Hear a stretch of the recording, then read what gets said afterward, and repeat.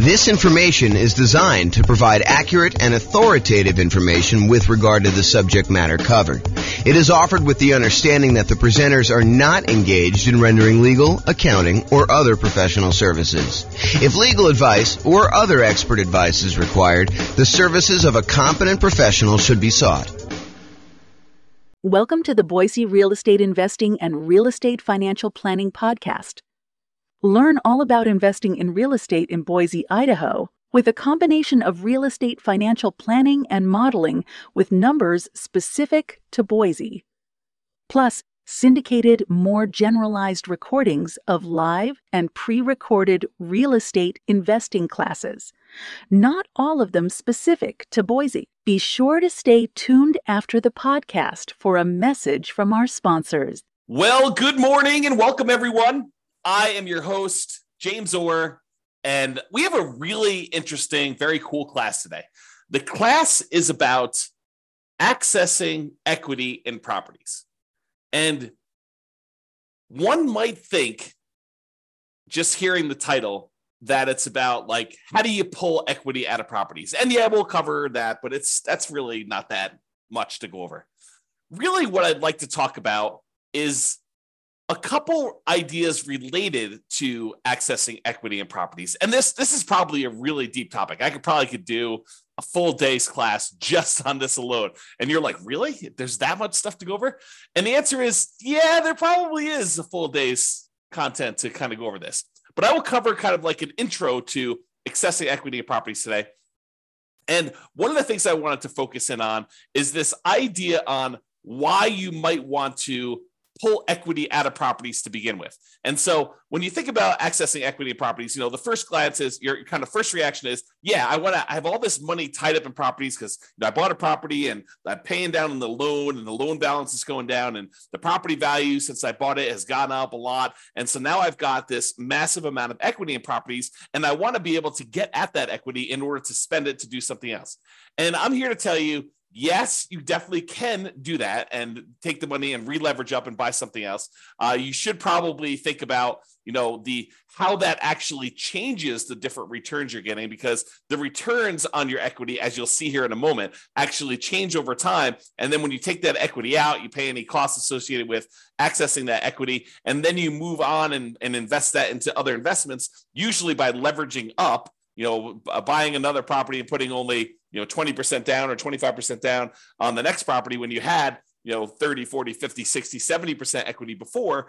Now it changes the characteristics of your returns. Maybe you don't have quite as much cash flow anymore because you've re-leveraged up, but maybe your overall return has significantly increased, which is what we'll talk about first. Okay, so let's go over this. So what I'd like to introduce you to is this concept of the return you're earning on your equity. When we talk about the returns you're earning on investment property, for example, you might think to yourself, okay, so I've got this return from the property value going up, the return from appreciation. And let's say, it's a $500,000 property as an example, and it's got up 3% a year. So really you've earned $15,000 on that investment. And when you first buy the investment, a lot of times we look at that number and we say, okay, we've earned $15,000. How much did we need to invest in that property in order to acquire it, in order to earn that $15,000? And so you look at your return, the $15,000 you earned from appreciation, and you divide it through by your total cost to close, and technically probably your reserves as well. So you're looking at the return you earned on the amount you had to invest in the deal, or what we would also refer to as your return on investment. Return on investment. Now, once you've gotten past that first acquisition period, the first year or so that you bought a property, then the amount you put into the deal originally matters much less. In fact, at that point, what you're really concerned with is how much money am I earning on the equity that I have in my property? Because at this point, you're like, look, what's my alternative? I could take this equity I have in this deal and I could pull it out and I could go buy something else. So really what I want to know is how productive is the equity that I have in the property that I could go and then take and do something else with? I could go take that equity and I could go invest it in another rental property that might get a higher return, or I could go invest in stocks or bonds or annuities or whatever else I want to buy in order to take that and get a return on it. So what I really want to know after I've owned the property for any period of time, really, beyond a year. The first year, I think a lot of times we look at return on investment. But as soon as we get beyond that kind of like first year period, a lot of times what we want to look at is return on the equity we have in the property before we go and consider taking that out and looking at other properties. So what I'd like to show you is how this return on equity changes for the various different returns we have on an investment property. So for example, even though the amount you're earning from appreciation, the amount that the property is going up in value, is increasing the longer we own it. In that first year, maybe we earned $15,000 in appreciation, but fast forward a couple of years later, now the property is worth $600,000. And even though it went up still that same 3%, now it's not $15,000 in that year, it's now $18,000. So even though the amount of money, the dollar amounts that we're earning from appreciation is actually increasing. It's going up each year that we own that property, besides years that it goes down. But if we have the same appreciation rate, the amount you're earning on equity is going up over time, even though that number is increasing, the numerator in the equation that we're talking about, the amount of equity you have in your property is also going up.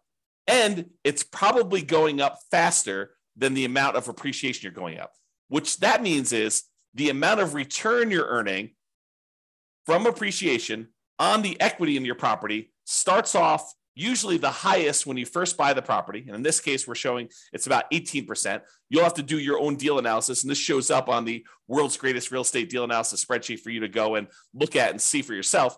But it usually appears as the highest when you first buy a property, your return on equity from appreciation, and then it decreases. It goes down over time until eventually it becomes what your raw, unleveraged appreciation rate is, which in this case, I've been using as an example, 3% per year. So if your property value is going up 3% per year or 4% per year or 5% per year, that is your unleveraged appreciation rate. And eventually, once you pay off the property and you no longer have debt pay down on the loan, the appreciation rate is actually your return on equity from appreciation. Okay. So it starts off really high and it gets lower and lower and lower over time. That's what the curve looks like for return on equity from appreciation. Now, let's look at how that changes with cash flow. When you first buy a property and you put a small amount down, 5%, 15%, 20%, 25%, 30%, whatever it is that you put down really small on that property, your cash flow is usually the lowest because over time, the rents on your properties tend to creep up, but the expenses on your property tend to creep up, but not quite as much with all of them except for your mortgage payment, which is usually fixed. Okay. So what tends to happen is your cash flow tends to improve over time. Now, what's going on here when these little kind of like lines that get all jagged and stuff like that, that's the fact that your rent is not going up every month, that we have 12-month leases and then the rents go up and they kind of increase your cash flow. So the reason why there's jagged edges here is because we've got a fixed rent for the lease and then it kind of catches up here. So you can see the curve though, and your cash flow kind of improves until you get to the point here where you pay off your mortgage and then cash flow really increases and it approaches what basically is cap rate at that point. The cash on cash return on a full paid off property is going to be cap rate. So this is showing you your return on equity. Even though your equity is increasing, cash flow is increasing a little bit more until it finally sort of levels out and then eventually pay off the mortgage and you get to this point. Okay, so that's what return on equity from cash flow looks like. Now, let's look at it from debt pay down. You pay down a little bit of your loan with each monthly payment that you make. And so the amount you pay off starts off relatively small, but that increases over time. The amount of principal you're paying with each payment actually goes up with each payment that you make. And so the final payment you make, payment number 359 or 360, depending on how you're thinking about it, that payment has more principal part of it than it does interest. In the early part of it, your principal, the amount you're paying on principal is really small, but it increases over time. However, your equity is also increasing. So just like the appreciation return, now the return on equity from debt pay down is also going down. So it starts off a little bit above 10% and it kind of decreases until finally you pay off the loan and you no longer get any return from debt pay down because your loan is completely paid off. Okay. So the return decreases over time. What are you noticing about this so far, right? Like the appreciation return is decreasing. Your cash flow one's increasing and it kind of bumps up when you pay it off. And your return on equity from debt pay down is also decreasing. You can see that what's probably likely to happen is the returns we're getting, the longer we own our property, the return on equity we're getting is tending to go down. It's decreasing over time. The longer we own a property, the lower the return we're getting, which is not necessarily a bad thing, except it's no longer quite the amplified, very aggressive rocket booster type returns that we typically see when we first buy a property. The longer you own that property, the less leveraged you are, and the lower your overall return on equity will be on that particular property. Okay, so we've covered so far appreciation, cash flow, debt pay down. The last one is the return you're earning from cash flow from depreciation, the tax benefits you get by owning this rental property. And those, just like the other appreciation and the debt pay down one, starts off high in the beginning, and eventually it goes down, down, down, down, down, because the amount of cash flow from depreciation is fixed. That is a static number. You establish it when you buy the property, and then that decreases over time until 27 and a half years with a residential property, and then that goes away. That benefit drops off completely after you own the property as a rental for 27 and a half years, and so it starts off really high, and then it goes to zero. So 3 of the 4 returns, appreciation, debt pay down, and cash flow from depreciation, they all have that similar drop-off type curve, where the only one that is not like that is your cash flow one. Okay, so now let's put those all together to show you the relative sizes of them. Okay, this is not graphically summing them, it's all just showing them in comparison. So your biggest return, and this could vary depending on your property may have much better cash flow, or much better debt pay down, or whatever it is for there. But I'd say this is a pretty typical property, what we would normally see in a relatively normal type property. And that is that the return you're earning from appreciation tends to be the highest. The return you're earning from debt pay down tends to be the next highest. The return you're earning from cash flow from depreciation or cash flow, depending on whether your property is a better cash flowing property or the depreciation benefit's a little bit better. Like, those are probably the next 2, and they could be reversed. That's probably the most common switchover point.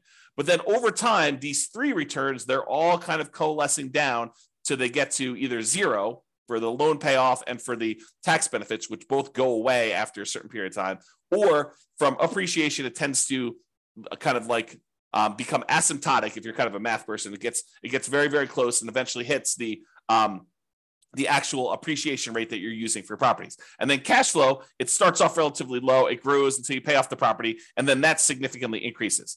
So you can see, though, that the overall returns we're earning on our property over time, when we look at the return on equity, are going down, even though the dollar amounts that we're earning on the property are going up, right? The amount of money we're earning in dollars from appreciation has gone up. The amount we're paying down in the loan has gone up. The amount we're earning in cash flow has gone up. The amount we're earning in cash flow from depreciation is the same.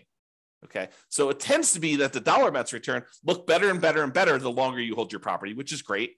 But when you think about it as the dollars I'm earning on how much money I have tied up in this deal, that is getting worse, which incentivizes you. It says, hey, look, maybe I should pull some money out of equity and then go re-leverage up, go buy properties where I get back in this really high part of the curve.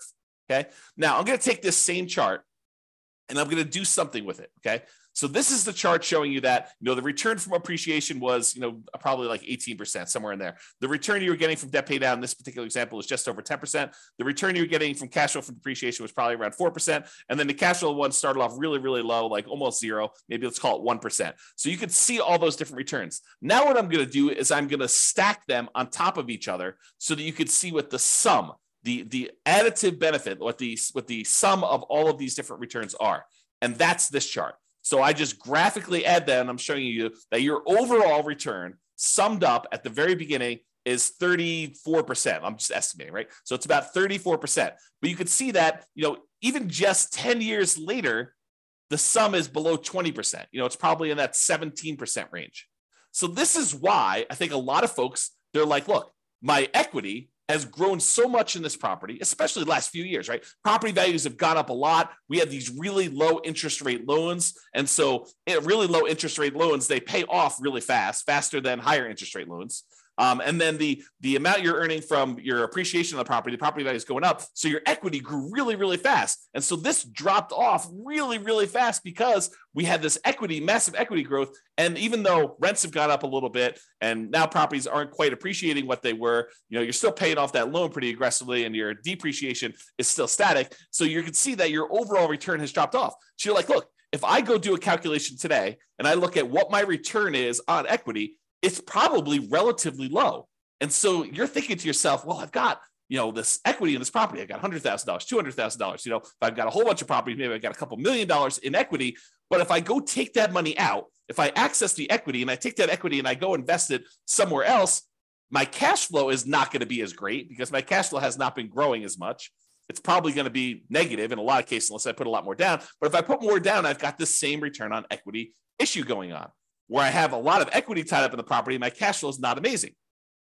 So this is the challenge that you could think about this as just like a mental framework of, if you're kind of familiar with this idea of the 4% rule, right? I could pull out 4% of my money that I'm holding in an investment. Like if I've got money in stocks and bonds and stuff like that, I could safely, I'm using safe in kind of scare quotes here, but the idea using the 4% rule or the 4% safe withdrawal rate or the Trinity study, if you're familiar with that, is that if you have $1 million invested in stocks and bonds, using different percentages depending on how you're doing your calculations, but you could probably in quotes, safely withdraw $40,000 a year, 4% of $1 million, $40,000 a year safely and have a very low probability of running out of money. So if you think about this, though, if we were doing a 4% safe withdrawal rate later on these rental properties, we don't usually think of this 4% safe withdrawal rate with properties, but I'm going to kind of like mix the two together today. If you were doing that, you're earning, probably about 8% overall return. Maybe your cash on cash return, your cap rate is going to be 5%, and then your appreciation rate is going to be about 3%. So you're earning a similar amount to what you might earn in the stock market, except now you're pulling out, 4% of this instead of the 8% that you're doing. So in that case, you're probably spending most of your cash flow is a way to look at that.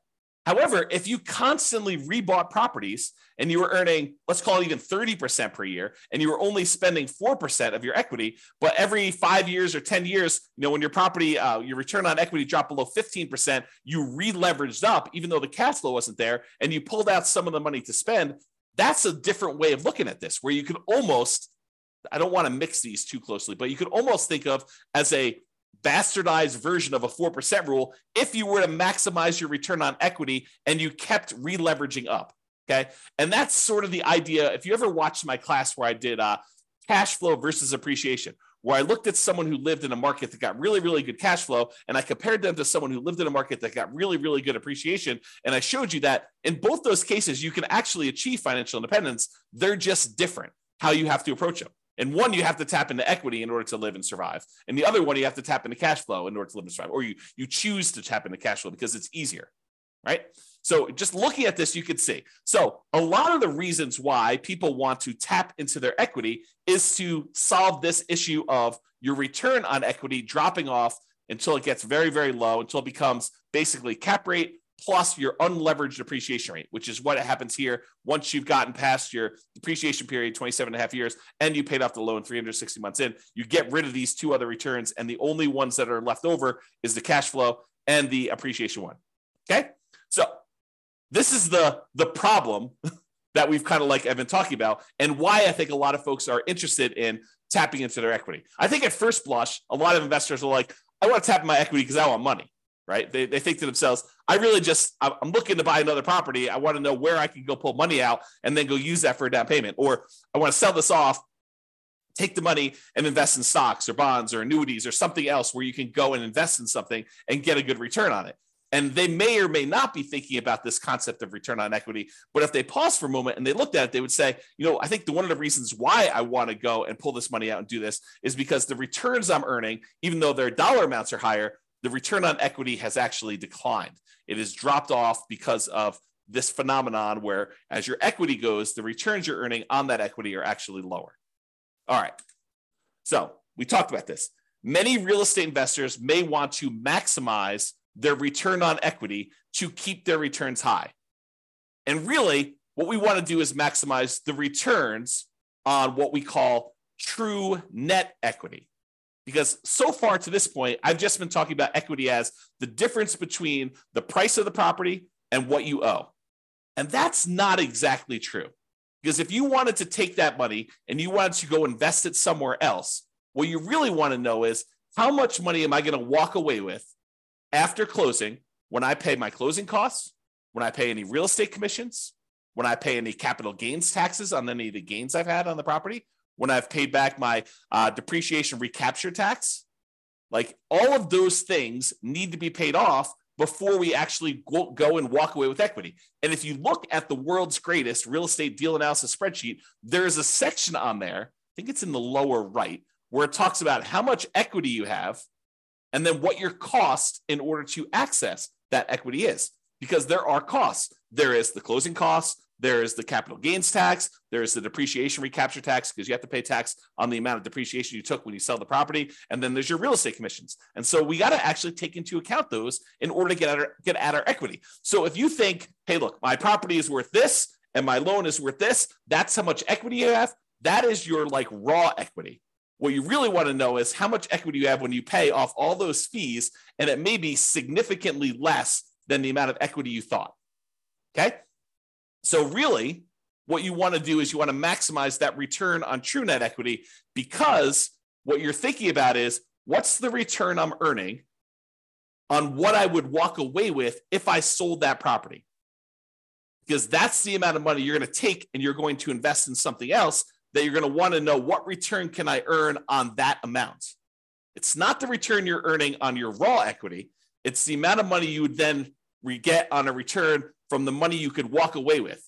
Because you may have $200,000 in equity, raw equity, but you may only walk away with $100,000 when everything's said and done. And so if you thought you were earning 10% return on your true equity, and now you're really taking only half of that back, you got to earn a lot more on your money that you're investing in something else in order to get that same dollar amount of return.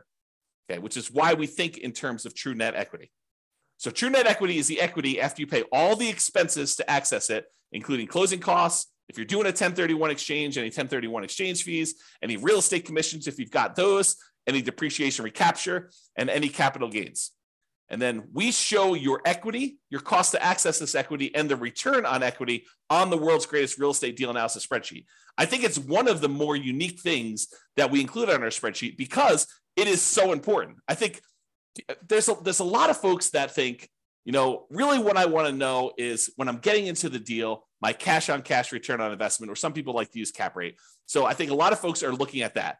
Next thing I think a lot of folks look at is what is my dollar amount of cash flow? But I think few people are strategically thinking ahead to, well, what does this deal look like in terms of my return on equity over time? And how am I going to use this when I'm trying to achieve financial independence? It's not just about acquiring the property and making sure that you optimize for the acquisition.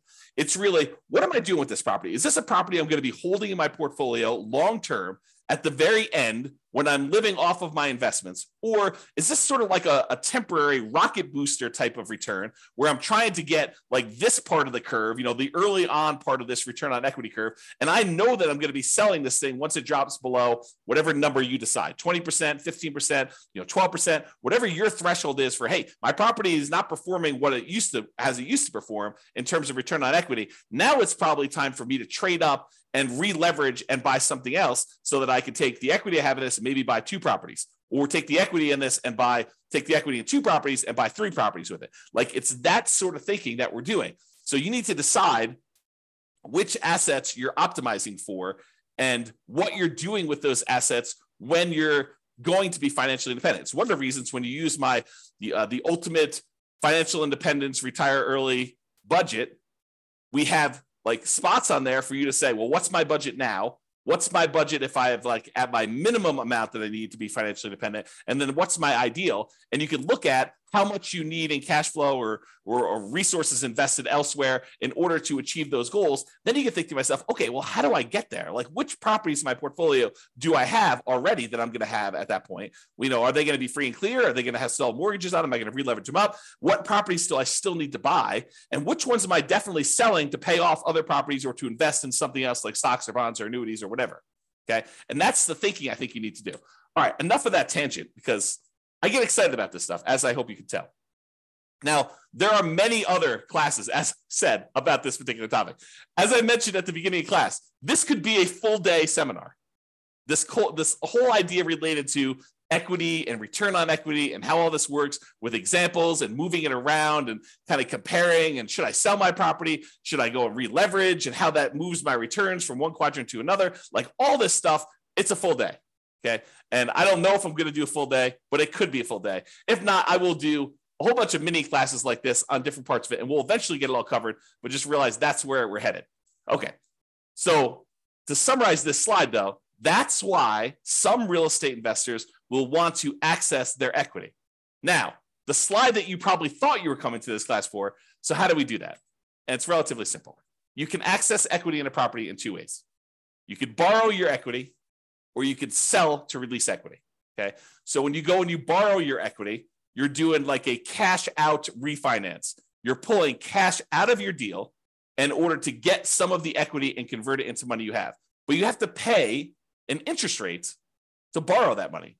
You know, there's a traditional cash out refinance where you just pull money out and you do that. There's a reverse mortgage where you could pull money out and maybe you don't have any payments on it. Maybe it just accrues. And that's usually for people that are of a certain age or older, and it's on their primary residence. So you can't really do that on investment properties, the reverse mortgage. Or maybe you go in there and use like a hard money loan on the investment property in order to pull that money out. Or maybe you go and you ask grandma or your uncle for a private money loan to loan money against the property you have, and you actually borrow your own equity that way. The other variation on borrowing your equity, home equity loans, home equity lines of credit, or other second liens on the property. And in some cases, you may find a lender who's willing to do like a blanket loan across multiple properties so that you can access all of them in one loan. And then you may have to get special permission to release that property if you're going to go sell it or refinance it or whatever you're going to do. But you have to go and think about that, whether you want to do like one-offs and do a whole bunch of these little onesies, home equity lines of credit, or cash out refinances, or you want to go put like a blanket line of credit or home equity line of credit or equity line of credit across multiple properties in order to do that. So that's the whole borrow your equity side of the how do you access equity in properties. The other way is you sell. Okay, you sell the property and you release equity. You can sell the entire property outright, pay whatever cost you have, any capital gains, any depreciation, recapture taxes, or do a 1031 exchange and not be able to actually take your equity and spend it the way you want unless you're willing to pay, some portion of that, or take that money and then reinvest in another property is what 1031 exchange is. We'll probably have to do a whole class on that. We've got a whole class on it, but I'll probably do another updated one on that. But the idea is you sell your property and then you get access to that. Or one that I don't think a lot of folks think of is you could have a partner come in, invest in your deal or your entire business if you wanted to do it that way. But let's just do a single deal to give you the same idea. Have a partner come in and invest in your single deal. They're really buying part of your equity. You're giving up a portion of your current ownership to get some cash out. And then you could use that cash out to go, because it's yours, to go buy another property and repeat. So the idea is you go buy a property, you've held it for a little bit of time, and instead of you wanting to, kind of like get your property, I lost my train of thought here.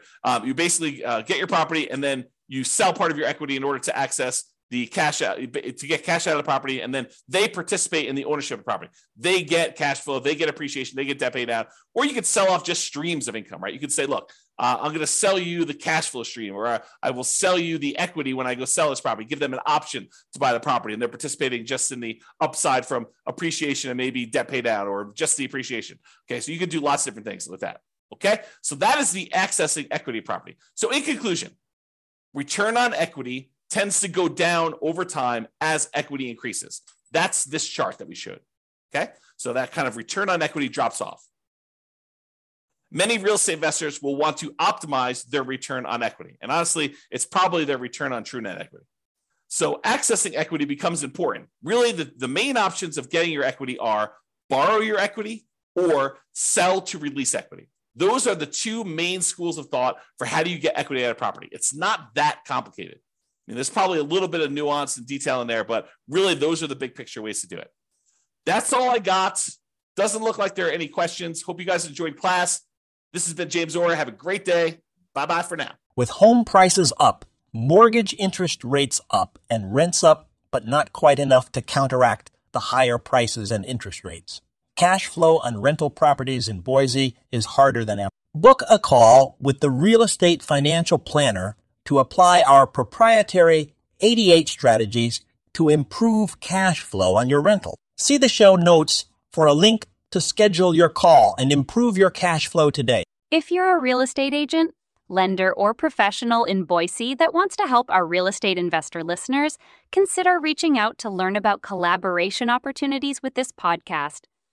We'd love to add more value to our listeners by having you assist our investors buy, sell, and finance their real estate investments. See the show notes to schedule a call to discuss collaboration opportunities.